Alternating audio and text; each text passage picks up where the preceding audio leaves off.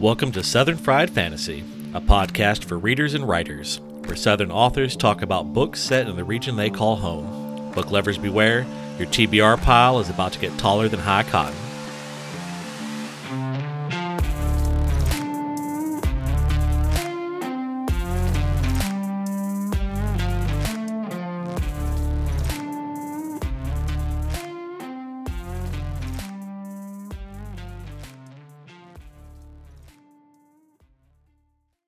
All right. Welcome back to another episode of Southern Fried Fantasy. I'm your host, Bob Magoo of Tales by Bob. And this week, I am super excited to have on Parker Jones. Parker was actually one of the earliest people to reach out to me instead of me reaching out to them. So that was really cool to have happen. So Parker, thanks for coming on. Oh, yeah, absolutely. I'm happy to be here. Yeah.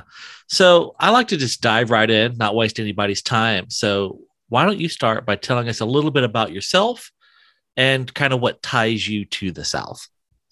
Well, I was born and raised in Knoxville, Tennessee. I went to the University of Tennessee, which is here in Knoxville, and studied in their creative writing program, where I tried to sell a bunch of literary fiction professors' horror stories that were rooted in the South. And that went about as well as you would expect it to. But I learned a lot while I was there, and just this is where I grew up, and it's really the only place I know. So it seeps into my writing just naturally because they say write what you know. So yeah, I just have to address one pressing issue. I assume because you went to the University of Tennessee that you are a Tennessee fan. Yes, absolutely. I'm hard pressed to not just cancel this podcast as we speak. As someone who bleeds crimson, I never thought the day would come, but here we are. Somehow I will struggle through the rest of this interview. But I like to tell people, if you see me wearing a turban, then Tennessee must be playing Al Qaeda next week. So oh, that's rough. No, that's yeah. So rough. So yeah, I can only imagine. When I was in college, I had a couple of creative writing class, or more like, just intro level literature classes. And they weren't the most receptive of things outside the norm, shall we say. So I can only imagine how that went for you, trying to pitch horror to kind of some staid, set in their ways, Southern professors. Exactly. And it was definitely a challenge. And it didn't get any better when I was like, well, what about a story about a wizard or something like that? They still looked at me very nonplussed. Yeah. Oh, I can imagine.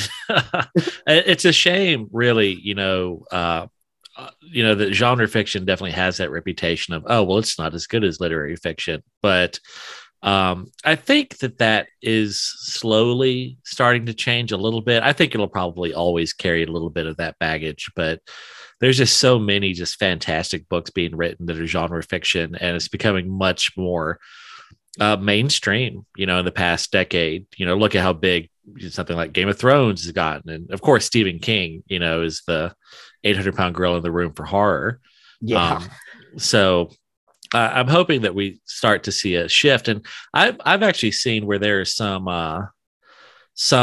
genre fiction authors becoming professors. So I'm hoping that they can kind of help make some change there. Oh, well, that was going to be my intent for a long time. That's what I was going to school to do, was to teach creative writing eventually. And that is still something that I think about doing quite a bit, just to throw my hat in the ring and be a proponent of genre fiction, because those are my favorite stories to read. Yeah. Yeah. Oh, definitely. So, I mean, I think we'll get there, but it's just going to take some time. So my understanding is you have two books out, correct? The Wrong Side of the Grass, which is a collection of horror, and Sleepless Nights, Nightmare Nocturne, which is the first in a trilogy.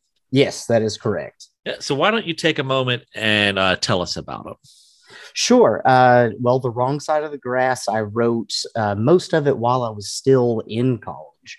And it was really my journeyman thing that I wanted to get out there. I mean, it's a very big book, and it has several stories in it that took years to weave together into a cohesive thing to where you can see all the threads that connect one story to another. And I really just wanted to take pretty much every classic horror trope that I could think of and turn it on its head and do it in my way. Like if I was going to tell a zombie story, here's how I would do it.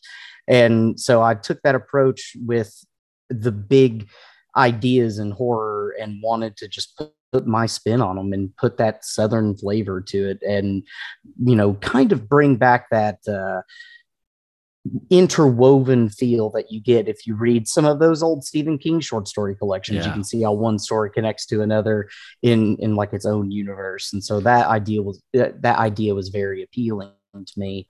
As far as Sleepless Nights goes, that is much more of a superhero fantasy story, which is really just me rocking and rolling, trying something different, telling a story about psychic superheroes.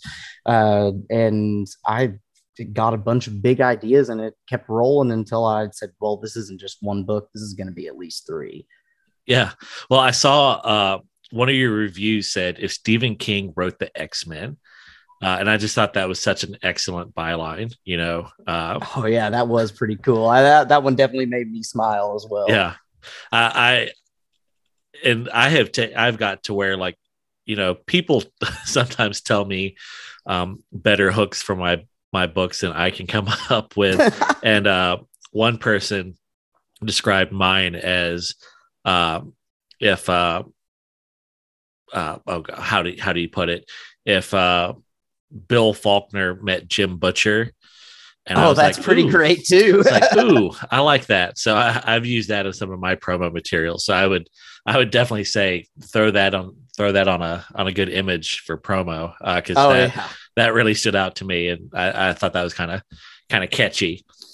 Yeah, well, I definitely appreciate the kudos there, and you're right. That's just like snapshot for an ad or something like that. Oh yeah. So I got to say, I really love. So I got my start writing short stories, and primarily horror as well. A lot of Southern horror. So it definitely has a soft spot in my heart. And I kind of find that once you start writing horror, it's kind of hard to not. So like even the more urban fantasy stuff I write definitely has those scenes of horror in them. But yeah, same here. I think the two genres are very interconnected. You look at even Jim Butcher and you see that the horror creeps in all the time. Yeah. I just one thing I wanted to say is short story collections sometimes are hit and miss, but I always find the ones I enjoy the most are horror, because I think, just from a personal perspective, horror tends to work best as a short story. There's some people, you've got your Stephen Kings that that they can craft these incredibly well crafted, lengthy horror novels. But even still, I would say that King's best work is his short fiction. Novella length and shorter, to me, has always been my favorite from him.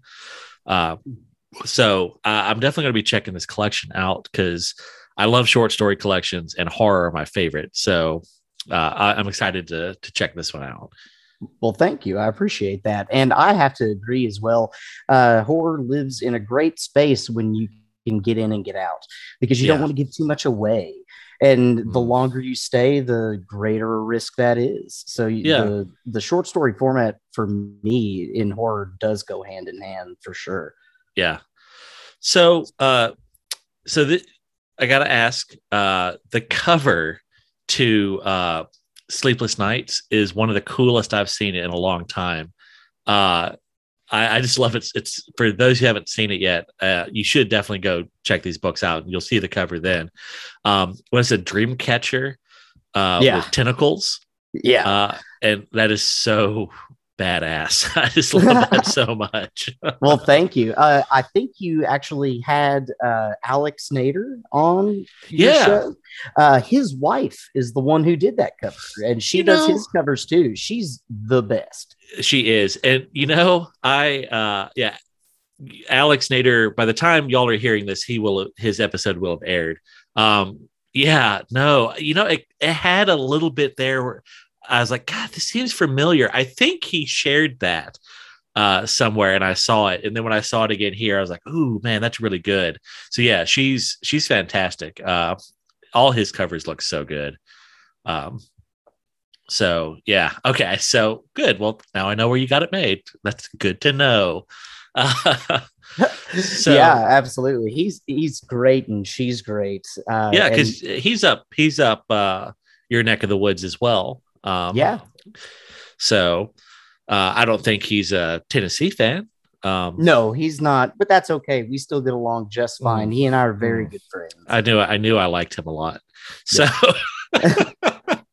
all right. So you talk about like you write a lot of Southern horror. And Mhm. so what are some of the elements of Southern culture that you kind of wanted to show in these? So I think one of the biggest things, like you said, that a lot of people answer hospitality, which is a correct answer. But if I wanted to give a different answer, I would have to say this sense of otherness that anyone feels, that if you're just Mm. slightly different and you don't fit in, and that to me is integral in the South. Mhm. It's a story that I can tell as somebody who grew up as a super big nerd in the South. That Yeah. doesn't mesh as well sometimes. And if you're trying to come at things like fantasy stories and horror stories, not a lot of people are listening and reading to those types of things.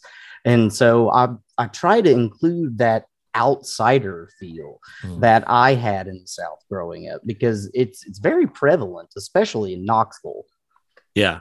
Oh, I can imagine. Yeah. And that was something that I was pretty lucky. Like my high school experience, I was definitely the weird kid, but I wasn't really shunned for it. Me and my friends, we were the goth kids. And strangely, like no one, seemed super weirded out by that. Uh, but I can remember when I was younger, kind of like early teens, I was at a different school. And yeah, it was very much, it was, having interests outside the norm. Like I was a good bit nerdier than most of my peers.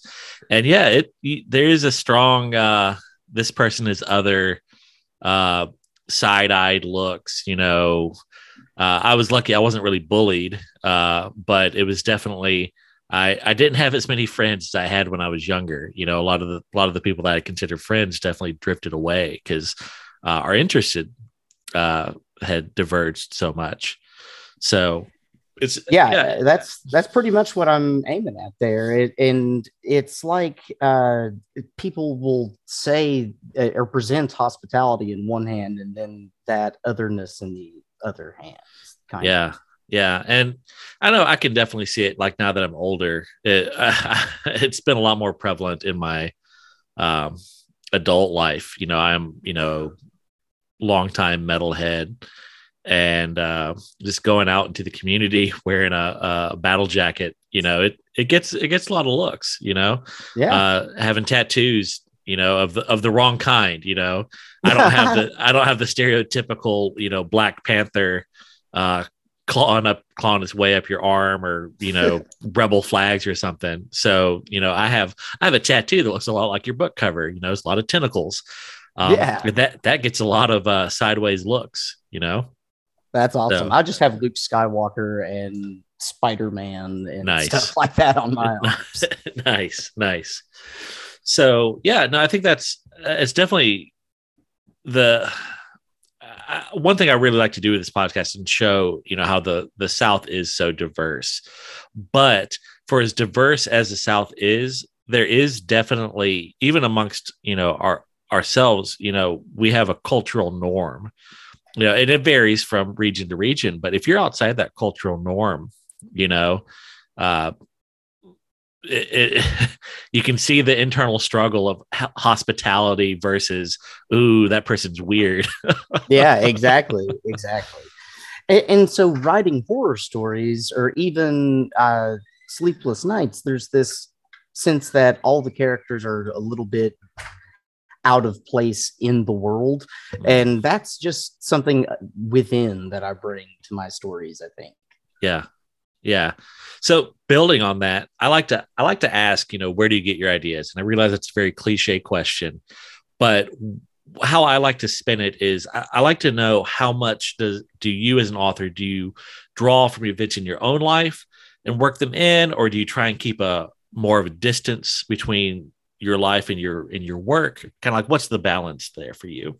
For me, I can't help but include things that stand out to me as far as if I'm trying to create a character who would have a particular affect, if I'm going to try to justify them having that affect, then I pull from an example in my own life that would justify it. And yeah, sure, I'll change details around and stuff like that, but I don't think I've ever written a story that didn't have something personal in it. I think that without that, it's hard to make a story successful.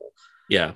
No, I'd agree. I definitely put a lot of myself into my work, but it's always interesting to me because I do get a wide, range of answer to that question, and some people they definitely do try to keep that distance, and for a whole host of reasons. So, Yeah, sure. More power to you if you can pull it off, but yeah. it's harder for me. Yeah. So so winding back a little bit, you talked about how your stories are interconnected, and I always love when authors do that. Um, what are some ways that you kind of interconnected the stories? Is it like use the same locations? You have like maybe characters overlap? Like how did you go about doing that? Well, in The Wrong Side of the Grass, there is a character named Sean Baylor, and he is in four of the stories. And you kind of follow him throughout his whole life, like checking in every fourth of the book Yeah. with Sean throughout his story. And then there's also the same evil book called the Lemegeton that Ooh. is kind of my Necronomicon Yeah. that shows up in several of the stories in different forms. And so just tying it all together with the same eldritch thing, Mm. I definitely taking from Lovecraftian story work there, and also just reading comic books, like just growing up reading comic books, how they did their crossovers. It's like, well, so and so would show up from this story, he was a psychiatrist, and they're going to be the psychiatrist in this story. Yeah. And just any way that I could blend them together, I did. I love that. And where are they primarily set? You said in Tennessee, in that Yeah, that area? mostly Tennessee. I've done some stuff around Atlanta, Mhm. but Tennessee, Georgia, the South in Yeah. general is usually where I live in my stories. Mhm. Yeah. I love it. I love it. So, are there any sort of supernatural creatures from Southern folklore that you used? Well, let's see. Spoilers. There's a story I'm working on right now that may or may not include a knot deer. I don't know if you're familiar with the knot deer. I don't know. Okay, you've got to tell me about the not deer. The knot deer is a Native American legend from around the Appalachians, where it's like a predatory deer whose legs bend the wrong way and it's got forward facing eyes and it can run at you bipedally. And people say that it just gives them a sense that something is off and something is wrong, like it's an otherworldly thing trying to look like a deer. And some people have said that it's tried to communicate with them in strange ways and stuff like that. So I like the idea of this harbinger creature that's just roaming around the Appalachians trying to blend in. That is so creepy. I love it so much. Yes, it's pretty neat. Wow. Yeah. No, I've got to read that when you get it done. Like, oh my Yeah. God, that sounds so good. Like hard to give me chills, but the mental image of walking through the woods and a deer with legs round the wrong way running at me trying to communicate is just the creepiest stuff. Yeah, it's pretty scary. Yeah. Definitely like that one. Love it. So, was there anything else that you use? I know you said that you like to try and take some of the like the the the standards of horror and kind of and make them your own, which is something I love. Like I feel like a lot of people have started trying to shy away from some of the standards, I guess you could say, uh, and I hate that. They're the standards for a reason. And I love it when people take something like that and just really make it their own. So Yeah, absolutely. So, like, if I was going to tell a ghost story, for example, what I would do is I would maybe tie it to a different kind of story. So, I took a serial killer and mhm. said, well, what if the serial killer was the one who was getting haunted? And this is like Ooh, the end of his career. And that's the ice cream man story yeah, from The Wrong Side of the Grass. So, yeah, it's a ghost story about someone who's being haunted, but do something a little bit different with it and give it that extra layer to make it interesting. yeah. Or the Highgate tapes is about vampires, but I wanted to think of like, well, what if a vampire came to the South and was really trying to blend in? What would that look like? And then who would follow it here to try to take care of it? And so I wrote that story, and it's all as if it was the transcript of an audio tape. Yeah. So there are no visuals in it, only audio descriptions of what you would hear. So it feels like you're listening to it when you read Mm, it. yeah. Just something else to make that one stand out. Yeah. I love found footage horror movies. Hmm, they might be my favorite style of horror movie. It's hard. God, it's so hard. But yeah, it's definitely in my top two favorite style of horror movies. And I had the pleasure of getting to be in an anthology of they were found footage, but short stories. It's called Oh, Found that's Fiction. cool. And That's every really cool. yeah, no, I loved it so much. And so every story in there was it had to be a story that was found in some way. So like mine was the typed up suicide note of an author. That's So pretty creepy, though. I bet yeah. you have to send me the link to that. I'd love to read that. Yeah, uh it's still on Amazon as far as I know. I haven't kept up with it much over the past few years. It was one of the first things I ever got in. But yeah, it was great. So I appreciate it when other people do that found footage style of, hey, it's not necessarily a story. This is the audio recording of, yeah, I just love that. So all right. Well, thank you So very much. yeah.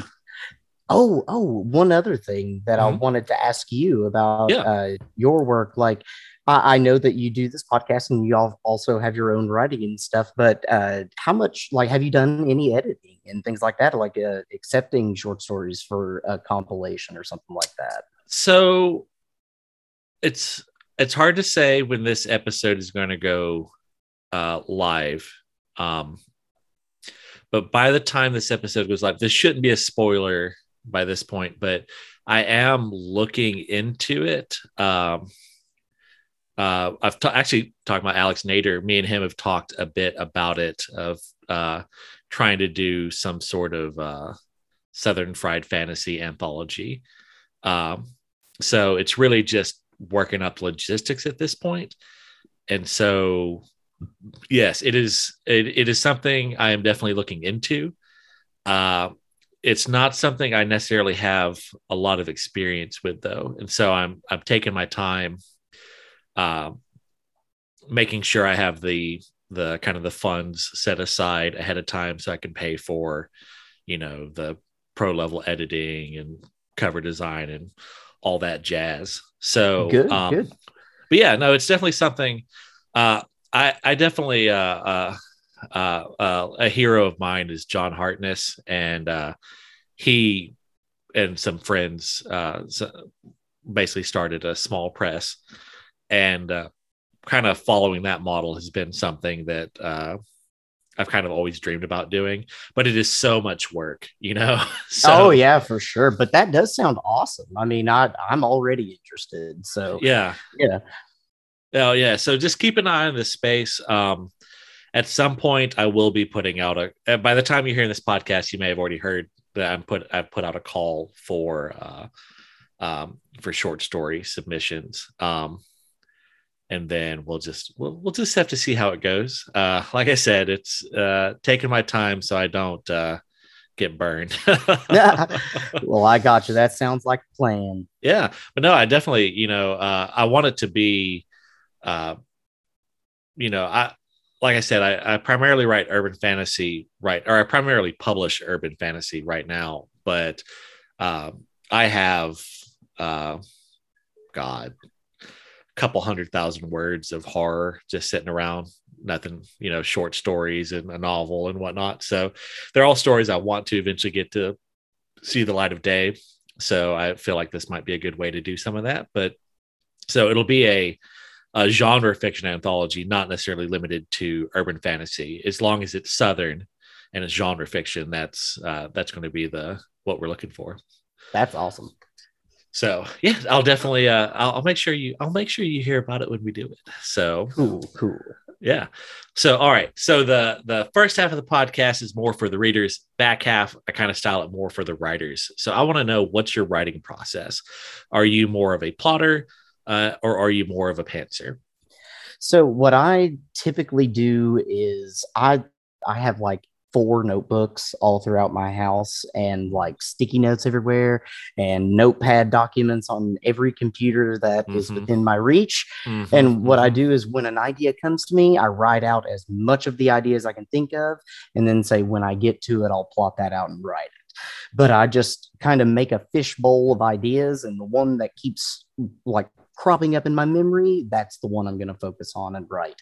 And I do a lot of plotting before I get to actually writing rough drafts. Yeah, that's interesting. That's not something I'd heard of before, but I really like that method.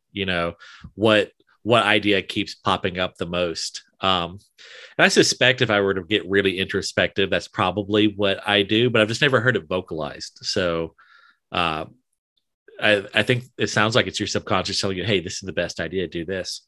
Yeah, pretty much. It's like, this one, you keep thinking about it because it's worth thinking about. And so that's where I take off, and I just follow the muse. And if a story's not working for me, I'll jump to another idea in the fishbowl for a little while, just to cleanse the palate. Well, it's definitely something I've been struggling with right now. I am working on the back half of book 5 in my series.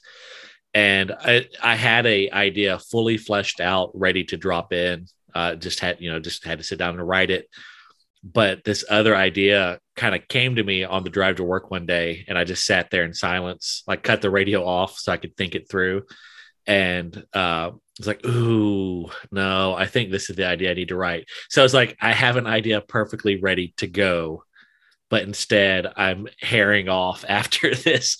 Just a nugget of an idea with no flesh on it.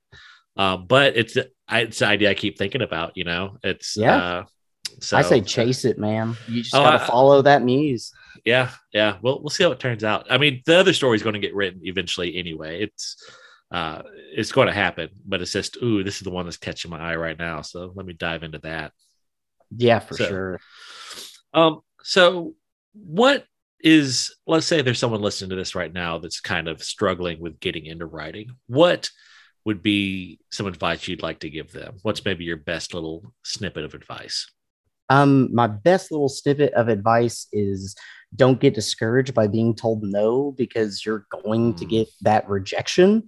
Just know that going in, and you've got to keep fishing, and eventually you'll get a bite. Yes. Oh, 100%. I used to tack all my rejection letters on the wall.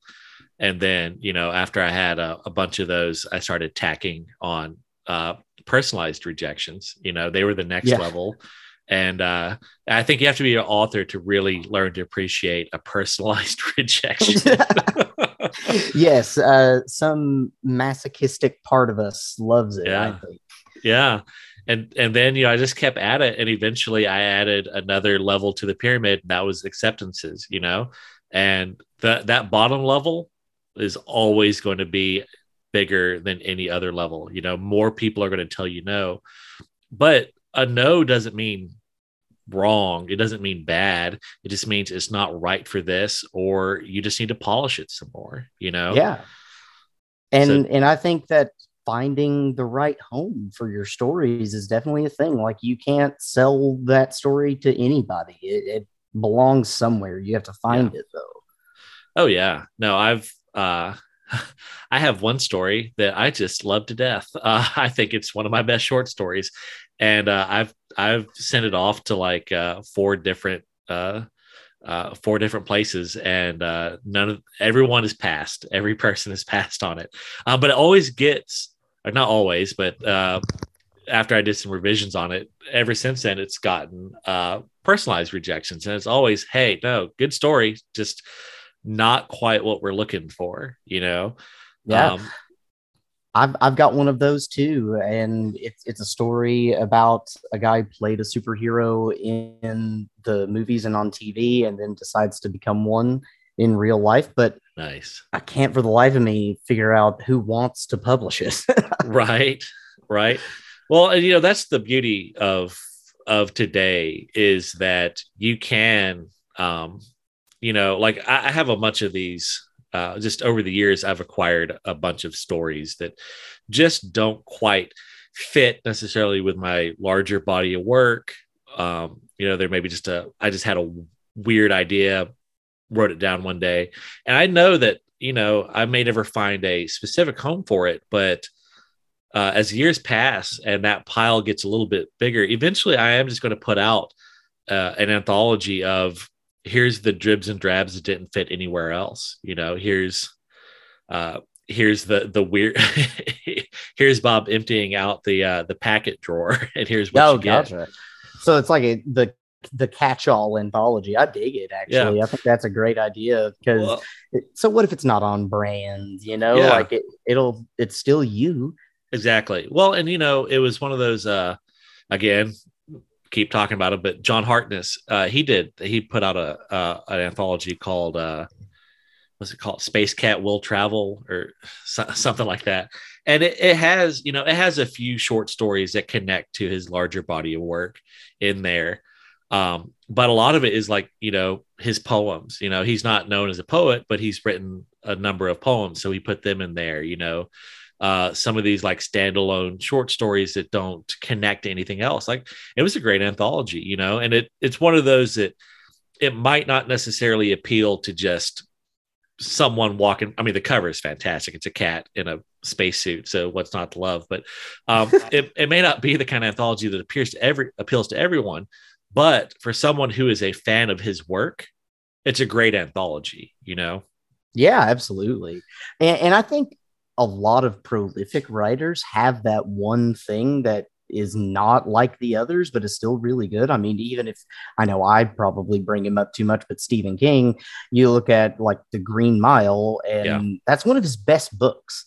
yeah. And it's just so unlike any of his other stuff. Oh So, yeah. Well, he's got a bunch of like Eye of the Dragon. It's just a straight up fantasy novel, but no one thinks Stephen King and then thinks fantasy.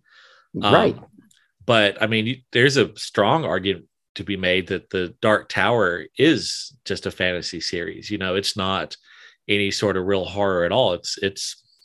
It's fantasy, but people don't think about that. They just hear Stephen King and assume horror.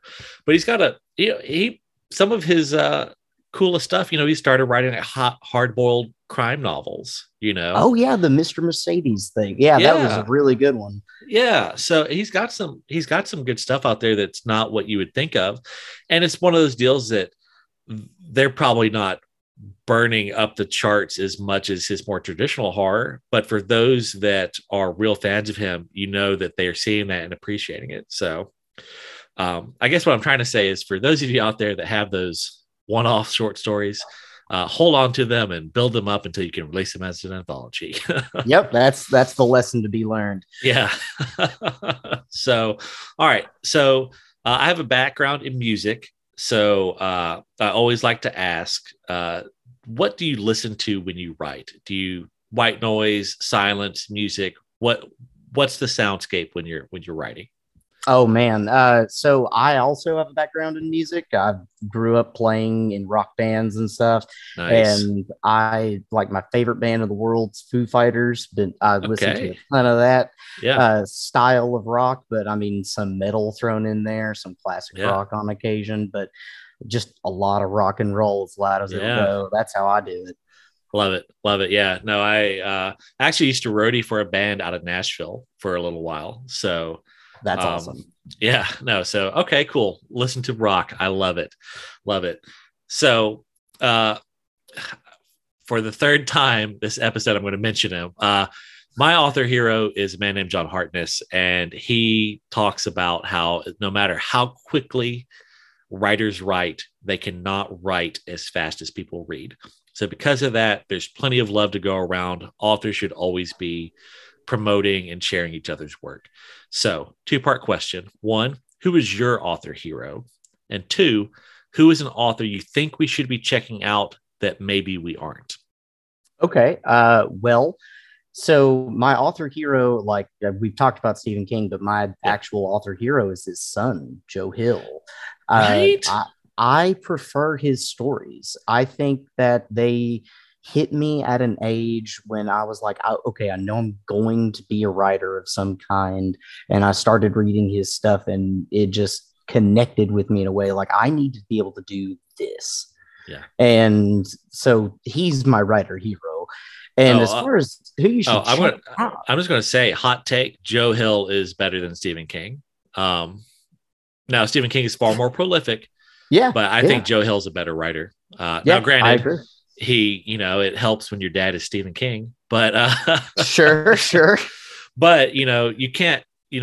I feel like you can learn to write, but you can't learn to write to that level. Like some of that has to be innate creativity. So I think so. It's talent. I mean, and some people struggle with that more than others. I mean, even in music and other things, like it can all be learned. It's just some people it comes very easy. Yeah, definitely. All right. So now that I've diverged, who's someone we should be checking out?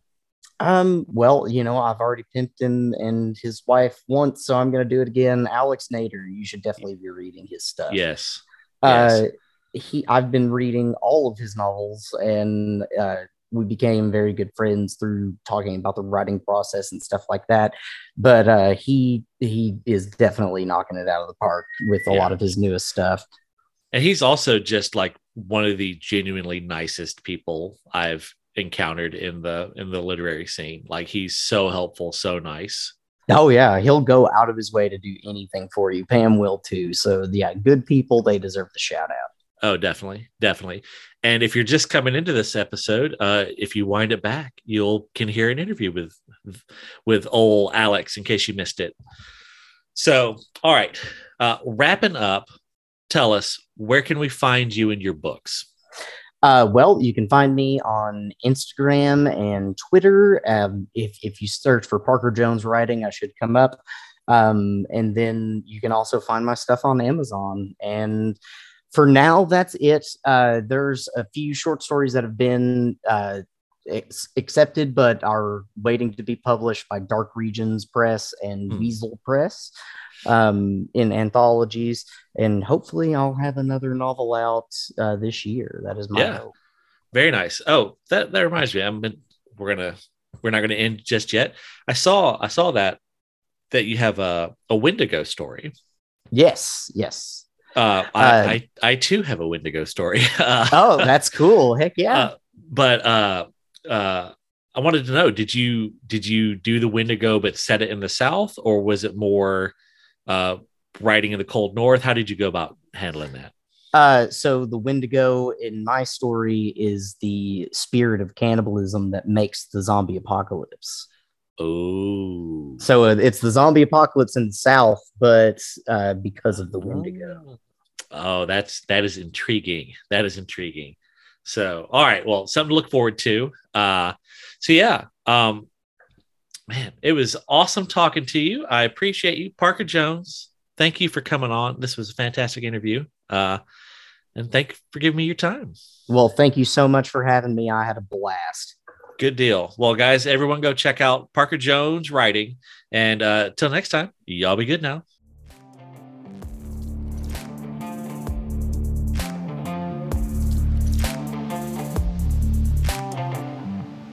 Thank you for taking the time to check out another exciting episode of Southern Fried Fantasy. If you would, you know the drill. Give us a like, subscribe, follow, all that jazz. We'll appreciate you. Until next time, y'all.